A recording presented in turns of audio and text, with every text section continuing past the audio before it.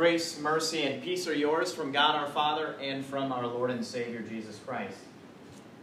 Dear Christian friends, it's probably safe that if most students are back in school at this point, if they're not yet, then very soon they will be.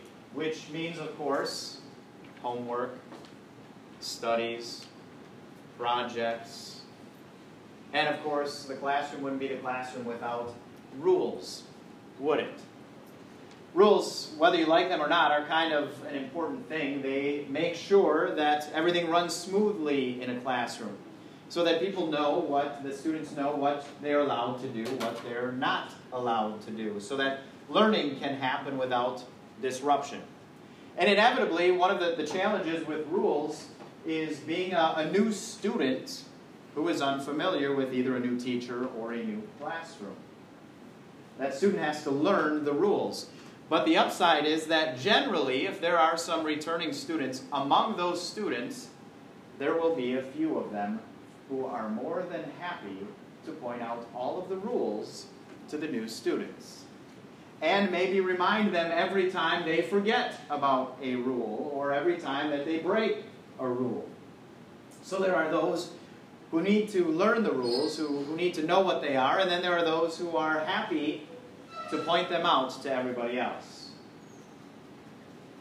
As we consider the Pharisees this morning, into which of those two categories do you think they would fall?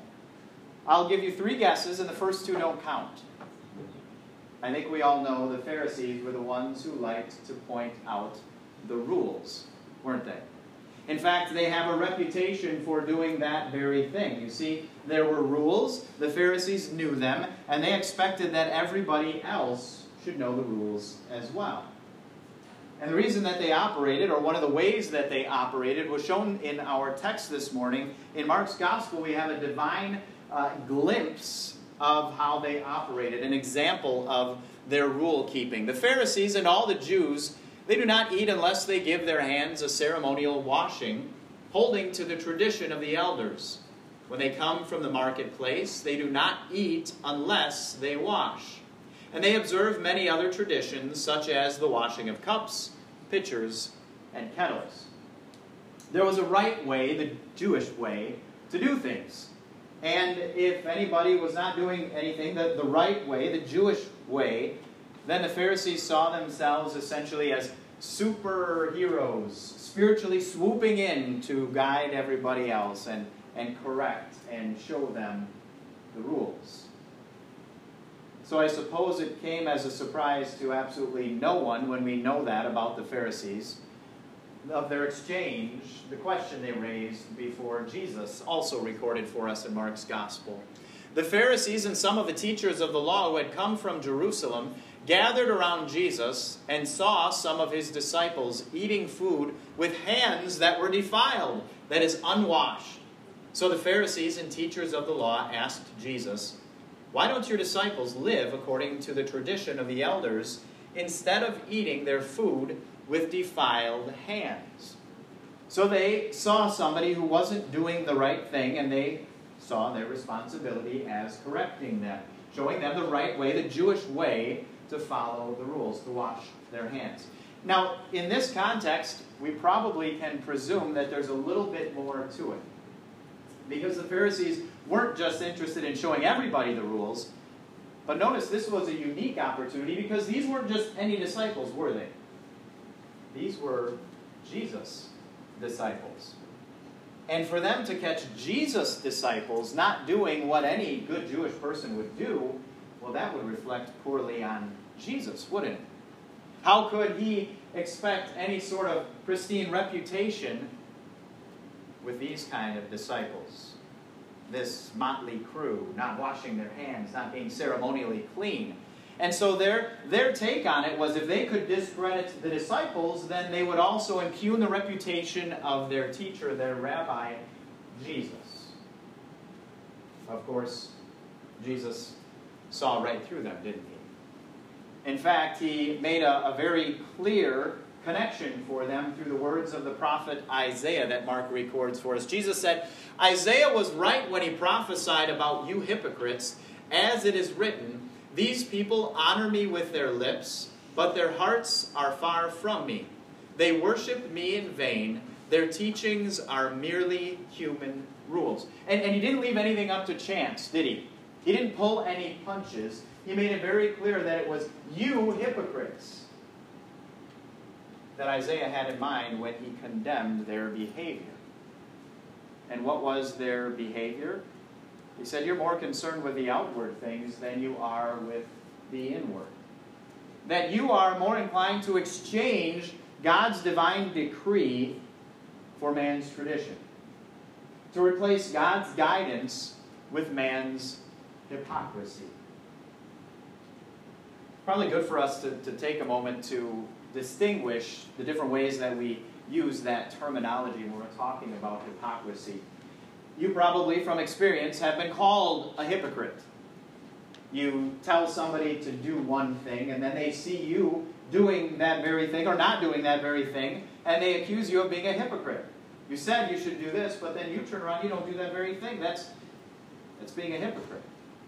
Well, there's a little bit of a distinction the way that Scripture uses the word. While that is acting hypocritically, that's different from being a hypocrite. See, hypocrite in its ancient roots was used to refer to the person who was a stage performer. A hypocrite was what we call today an actor or an actress. Somebody who was playing the part. Somebody who was pretending to be somebody else. So when Jesus calls somebody a hypocrite, he's not just pointing out one instance where, their actions didn't match their words. He's saying they are, and these Pharisees were, false believers. That they were pretend believers. What they seemed to exude on the outside didn't match what was in the inside. What came off their lips was not an accurate reflection of what was in their hearts. And Jesus didn't hesitate to point that out to them. Another way maybe to make the distinction here is to see the problem the way the Pharisees did. See, when they looked at the disciples' behavior, they figured it was just a matter of correcting their outward wrongs. So if they were to get to the heart of the problem, it was simply a matter of correcting their behavior. Wash your hands. Follow the traditions of the elders. Jesus corrected them, though. He said the heart of the problem is this, that the heart is the problem. In fact, it's not just a concern of the outward external behavior or lack of obedience, but really that's merely a symptom of the bigger problem, what is inside everybody. Mark said it this way, for it is from within, out of a person's heart, that evil thoughts come. Sexual immorality, theft, murder, adultery, greed, malice, deceit, lewdness, envy, slander, arrogance, and folly. All these evils come from inside and defile a person. Not just from the outside. In fact, they're a reflection of what's in our heart. And what's in our heart, Jesus points out, is not pretty. We're rotten to the core. There's a neat illustration, I think, from nature that kind of helps us grasp what Jesus is saying. If you've ever bitten into, I hope this isn't you, but if you've ever bitten into an apple and found a worm, or worse yet, half a worm, perhaps you concluded something about that worm in the apple. As many people assume, they figure, well, that worm must have burrowed its way into the apple, and then it just goes and enjoys as much as it can until somebody spoils all of its fun. When in reality, that's not how the worm got there. The reality is that while those apple blossoms were blooming on the tree, a certain kind of fly, a moth, comes and it lays eggs on that apple blossom. As the apple fruit then grows, it forms around those eggs, and then when the egg hatches, the worm has plenty of food to sustain it as it grows. So it's not that the worm burrows from the outside in, but that the worm is on the inside burrowing its way out. Isn't that what Jesus was saying? He's saying that's the real source of sin. It's not out there, it's in here.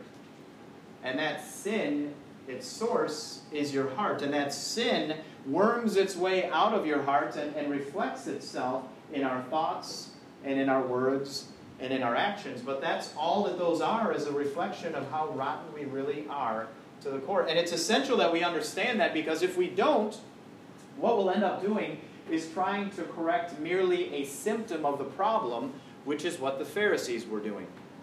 The assumption was, just right your wrongs, just correctly follow the traditions, just do the right things, go through the right motions, and that's the way to correct them. But again, that's merely a symptom of the bigger problem, isn't it?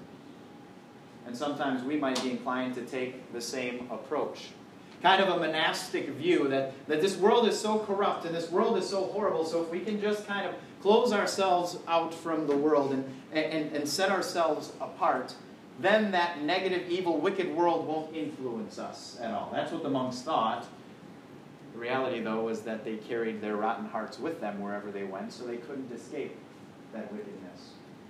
And if we think that the problems are merely external or a lack of outward obedience, then we might be inclined to just try and have some sort of system in place to check our behavior. Maybe if cussing is a problem, you have a swear jar. Because you know financially you're going to take a hit if you keep letting those 4-letter words fly, and you have to put $1 in every time. Or you might read some self-help book that's going to adjust or correct your behavior. Or you might take some online course that's going to help you be a better fill in the blank. And it's not that those things are necessarily bad things at all. Sometimes we do need to check the influence that the world has around us, and we do want to grow and adjust and keep our behavior in check. The problem is that those are just a symptom of the bigger issue, and if we're only treating the symptoms, we'll miss out on the bigger issue, the real issue, which is, in fact, the heart. You see, if we don't recognize that, we end up doing something kind of like this. If you have printed off an essay or a paper or a resume, something that you have to hand in, you're on your laptop, you type away, you're done, and you hit print, and then it comes out of the printer, you pull it off, and you edit it, you proofread it maybe one more time before you hand it in, and you notice a mistake. Well, what do? Of course, you grab your pen and your whiteout, and you take that document, and you white it out, and then you write in the correct answer, and then you go back to your laptop and hit print, and out comes a corrected copy, right? All clean and nice. Now it's, oh, no, there it still is. So you grab your whiteout again and say, I must not have taken. I'll white it out, and I'll grab my pen, and I'll make the correction, and you go back to your laptop, and you hit print, and out comes the clean copy, right? Correct? No. You have to go to the source to correct it, don't you? The typo is on your laptop. Doesn't matter how many times you want to print it off and white it out, it's always going to come out corrupted or wrong or spelled or whatever mistake it is until you correct it at the source. And that's how it is with our heart. If we focus all our attention on just correcting outward external behavior and not realizing the real issue, then we're never going to be qualified to get the help that we truly need. And it's not until we recognize that the heart is the problem that we're then ready for the real solution. See, when we realize that the heart is the problem, we know that we are powerless to do anything about it. We can't clean our hearts. We can try to do better tomorrow, but we can't ever erase the stain of sin that is our past performance and our marred track record. We can't correct the heart. Only Jesus can. And the good news is that Jesus has. In fact, that is the reminder that Scripture gives us time and again, that that's exactly why Jesus came. He had a very specific purpose for us, and John in his first epistle tells us, oh, there's a picture of the worm in the apple for you. Go ahead, next one. Then again Jesus called the crowd to him and said, listen to me, everyone, and understand this. Nothing outside a person can defile them by going into them. Rather, it is what comes out of a person that defiles them. We've established this, right? We are corrupt to the core. Jesus did something about it. Now, next slide. The blood of Jesus, his Son, purifies us from all sin. So, every stain on your heart, every past sin that you have committed, thought, word, or deed, all sin has been purified in Jesus through his perfect obedience and his perfect sacrifice, Jesus alone has provided what God promised to us through the prophet Ezekiel when he said, I will give you a new heart and put a new spirit in you. I will remove from you your heart of stone and give you a heart of flesh. See, it's not a matter of scrubbing away our sin or trying to clean it on our own. We need an entirely new heart, and Jesus is the one who has given that to us. How is that ours? You already know it. You don't earn it. You don't buy it. You haven't done anything to deserve it. It's a gift that is yours by faith. And when the Apostle Peter was preaching a sermon at the Jerusalem Council in reference to the Gentiles, he was pointing out to them something pretty exciting that they hadn't known to this point. And he said to them in Acts chapter 15, God, who knows the heart, showed that he accepted them, that is the Gentiles, the non-Jews, by giving the Holy Spirit to them, for he purified their hearts by faith. And what Peter preached to the Jerusalem Council then is the privilege that every pastor has of preaching to God's people today. The same truth that you have been purified by faith. That is the greatest gift that we could be given. This rotten, this corrupt, this defiled heart has been made pure through Jesus. And that changes everything, because it means that our religion, that our relationship with God is not based on our obedience. So, dear friends, you can leave the rules in the classroom, because obedience to the rules is not what determines your status or your standing before God. Christ's obedience, Christ's sacrifice has already determined your status by faith.